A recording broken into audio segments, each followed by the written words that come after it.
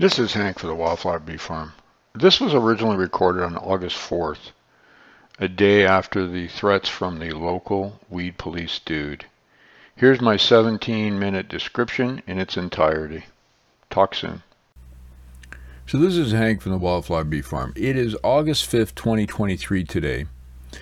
And the incidents that happened, I'm going to explain that happened yesterday on August 4th, 2023. This podcast isn't being released until the final report of the provincial weed inspector comes out, or until we have a decision that our attorneys have agreed upon that stop the process. So we're not going to, I didn't want to release this, and it was great advice from Mary until the report was finished and we're in court, or we've actually have a conclusion to the issue that's a negotiated settlement. So yesterday was the day that the provincial weed inspector was to come to the farm, to walk around the farm, and to get more information for him to do his appeal report. So just to backtrack for a second, in case you're not sure, last year we had a significant amount of Canadian thistle. A neighbor complained. The weed police wrote up a ticket. Eventually came to the farm through my urgency, walked the farm, gave me some ideas, said as long as you're trying, you're okay. Fast forward to this year, our Canadian thistle is probably down 90% because of all the mitigation we did. And we want some Canadian thistle, but we want the other wildflowers and tallgrass prairie to survive. Nevertheless, another ticket was written. And when I called the weed police, the local weed police dude, he said that we had to cut every Canada thistle that was on our property, which of course is not possible. Even though it's down 90% from last year, you're going to see the odd Canadian thistle throughout the property. So we hired a great legal team. We started the process of appeal, and part of that process is to have if he wants, the provincial weed inspector to come to our property and check it out and make his own decision. Now, the weed inspector for the province can either agree with the local inspector, can disagree, or can write an amended type of mediation plan or direction that we can or can't follow. And if we choose not to, we then go to divisional court. We have 30 days to review the report and then go to divisional court. So you're listening to this today because we're either going to divisional court or we have an accepted plan. So this is about the events of yesterday, which are quite disturbing. And I waited 24 hours to do this because, there's a lot that happened. So before yesterday, we had agreed that the ticket writing local weed police person would not be on our farm for the inspection by the provincial guy. They agreed, and they said that two city employees would come in instead, and they gave us the name of two employees that would come. One is a Ryan Brown, who's a public works administrator, makes $155,000 a year, 14% pay increase last year, by the way. Have no idea why. And the second person was a Jordan Gray, who's a drainage superintendent. And both of these folks were supposed to come in place of the local weed policeman, Jim Glassford. So at 9 o'clock, the provincial weed police person arrived, very cordial. We talked for a moment. Then a car drove in apparently was going to have the local town representatives. And three people get out of the car. I pull out my business cards and I ask for identification, and none of them have any. Ryan Brown shakes my hand and tells me his name, but I don't know if truly that was him because he didn't have any ID or business cards. None of them would provide any business cards or identifying information. And there was a third person. And I said, "Who would you be?" And he said, "I'm Jim Glassford. I'm the guy who wrote the order." And I said, "Well, you're not supposed to be here. You're not allowed on the property." And he started to raise his voice, and I said, "To be on this property and to walk the property, you need a warrant from a justice of the peace. That's what the law says. And do you have a warrant?" And he kind of looked puzzled, as if he didn't know, looked at the provincial inspector who said, yes, if they're not allowing you on the property, you need to go to the Justice of the Peace. The Act says you need a Justice of the Peace to swear to a warrant, and then you can come and walk the property. So this Jim Glasser gets very aggressive, starts yelling, starts pointing, and starts walking toward me. And 24 hours later, I have to tell you, at the time, I think I was just kind of in disbelief. He continued to raise his voice. He was out of control. Said something about, I spoke to him in a bad way on the telephone, and no one speaks to him that way. And if I was anywhere else, I'd say, I think the guy's walking up to me because he wants to hit me. Well, it got so intense that and I just stood there because frankly, I was with Mary, so I was ahead of her, but I was kind of, I wasn't worried, I was more surprised, I think. Until the two people who said they were from the municipality had to restrain this guy. And they ushered him into the vehicle. They all arrived in this vehicle together. And I'm going to talk about that in a minute, why the next day that seems to be more significant to me than the actual threats from this weed police dude. So they usher him into a car. I tell them they can stand by the road if they'd like. And I told the weed policeman he could stand by the road, which is how we assessed our farm last time, and that would be as far as he'd get unless he had a warrant. And of course, he got more aggressive and angry. And they said something like, we have to go, and they all got in the car and just left. Didn't say anything else. So before I get to the inspection, which was totally at the other direction, which was very positive, let me just say what I think a day after. So first of all, you have a lawyer for the town who agrees that the local weed dude's not coming yesterday for the inspection. And instead, they're sending two people. And that's what the email said. Two people will be representing the town, and they give these two people the name of these two people who didn't want to share any identification when they arrived. They drive up and bring the weed dude with them. So obviously there was collusion, there was acceptance of some sort that they were going to go around the legal representation of the town who told us what would be happening. And I will let you decide why, what would be the purpose of that other than, I guess, an attempt to intimidate.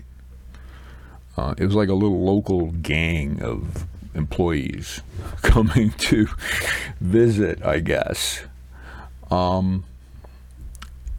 I think that the part that's confusing today, and this is 24 hours later, is the response to physical threat.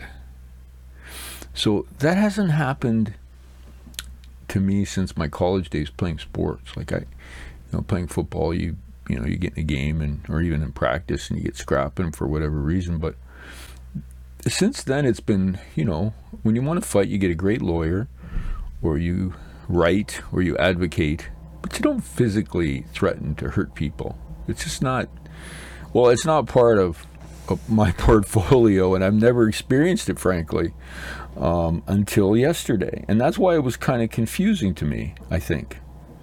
I was also embarrassed and shocked, and this happens a lot when you see behavior that's so unprofessional and so scary. And all I kept thinking about is, I'm fine, I'm going to deal with this, but what about someone who couldn't, who didn't have the resources, or who didn't have the training or background or strength or, great lawyer to call up afterwards and say, hey, this is what happened, and so on. And I wonder the collusion between the supposed $155,000 a year dude and this weed police person to collude to come, even though the legal representation for the town said that the other two would come, but they would respect our wish that the other person would not. So there's systematic issues here beyond the threats and and it is, I guess it's open to interpretation. If someone's pointing at you and yelling at you and moving toward you in a menacing manner, is that a threat? I don't know. Felt that way at the time, I'll tell you, and really feels that way today. But then I started looking at it from the perspective of not myself as a person and being with Mary, but also as a former clinician. And I thought, excuse me, for someone to engage in that kind of behavior out of context and with that many witnesses and that out of control is very concerning. And in a position of power and authority, often alone when he visits with people or when he attends properties or when he tries to exude his power. So there's an incredible concern, and all I did was send a quick email to a few people in the town indicating my concerns, and I did have a conversation with my lawyer. Because there's a real concern about not just this person, but the collusion with the administration. This wasn't just an out-of-control weed dude. This was a purposeful attempt to intimidate. And I guess the response, other than the police and possible litigation, is, you know, these people are supposed to work for taxpayers. And it's pathetic and it's sad that someone who makes $1,000 a day was coming to the farm knowing nothing about what we do to, I don't know what the purpose was. I guess we're going to find out. And hopefully at the end of this, because time will have passed, you won't listen to this till probably months until the report's released, that I'll have a solution to some of these questions I'm bringing up. So they drive off yesterday, and we start the walk with the provincial expert from Guelph, Ontario. And I have to tell you, it was an hour and a half, which was full of a lot of education, very professional, very helpful, very much understanding our purpose on the farm, very much wanting to respect the honeybees and the monarchs. In fact, one point he said, you know, whether it's soybeans or wildflowers for bees, I'm not going to tell you to cut things that will hurt that crop. So he put the wildflowers and the other growing plants that were around a lot of the Canada thistle as being just like a soybean field, which I thought was quite good. He also did an excellent job of explaining how we can try to work with the regulations, but by doing, his main concern, that frankly, was that we have a buffer. A buffer is about 10 yards or 10 meters or a bit more or less, where between the agricultural land beside us and our property, we have, as best we can, a section of growth that does not have a lot of or any thistle in it, which is difficult, as he said, but at least you're trying to mitigate it. He didn't really care about what else was on the property, which I thought was quite important.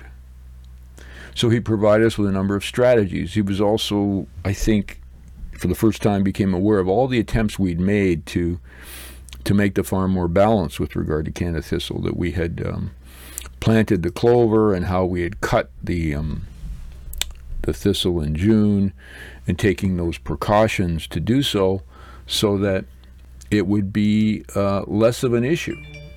And that to me was pretty important. So I think when you look at that entire day yesterday, that hour and a half, and Mary did an exceptional job as we started to work. By the end of it, we're sort of talking about what a mitigation plan could look like, that he would be okay with, that we may or may. Now, we still could end up in divisional court. I don't know. He still could write something that we're not willing to do, and we're going to have to go to court over it.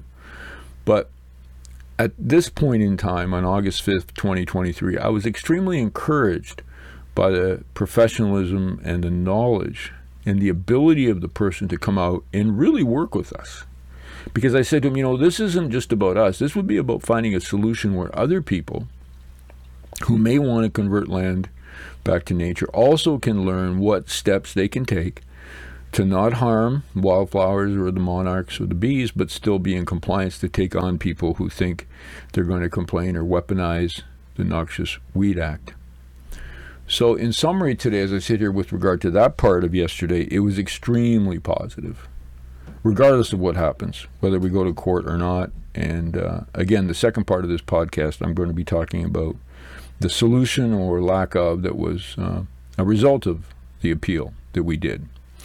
So to tell you the process, I think he said in a month or so we should get his report and his decision, and that gives us 30 days to decide if we're going to go to divisional court and challenge it.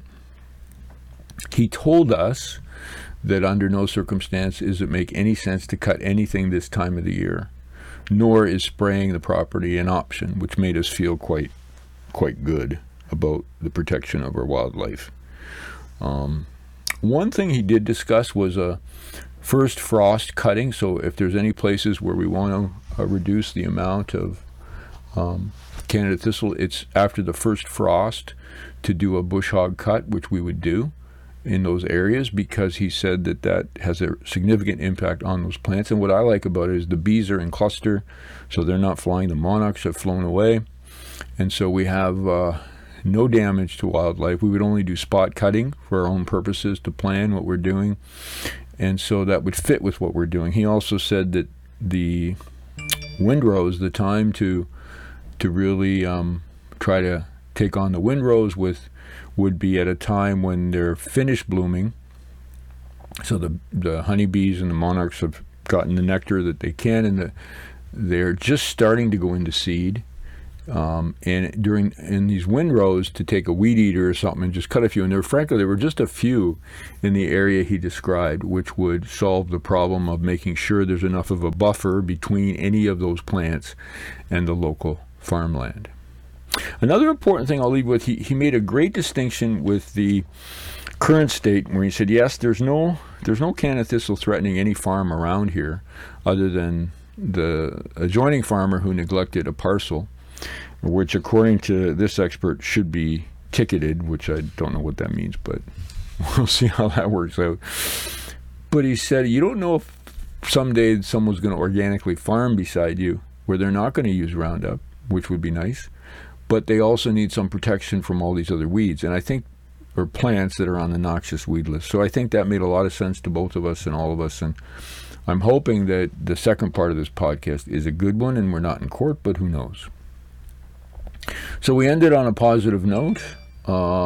It was unfortunate that we had that experience at the beginning, but we pushed back and forth throughout our walk for an hour and a half, and I think we both, through that process, at least I did, I'm not sure how he felt, but I certainly understand his position, and I understand his job and what he's really designed to do.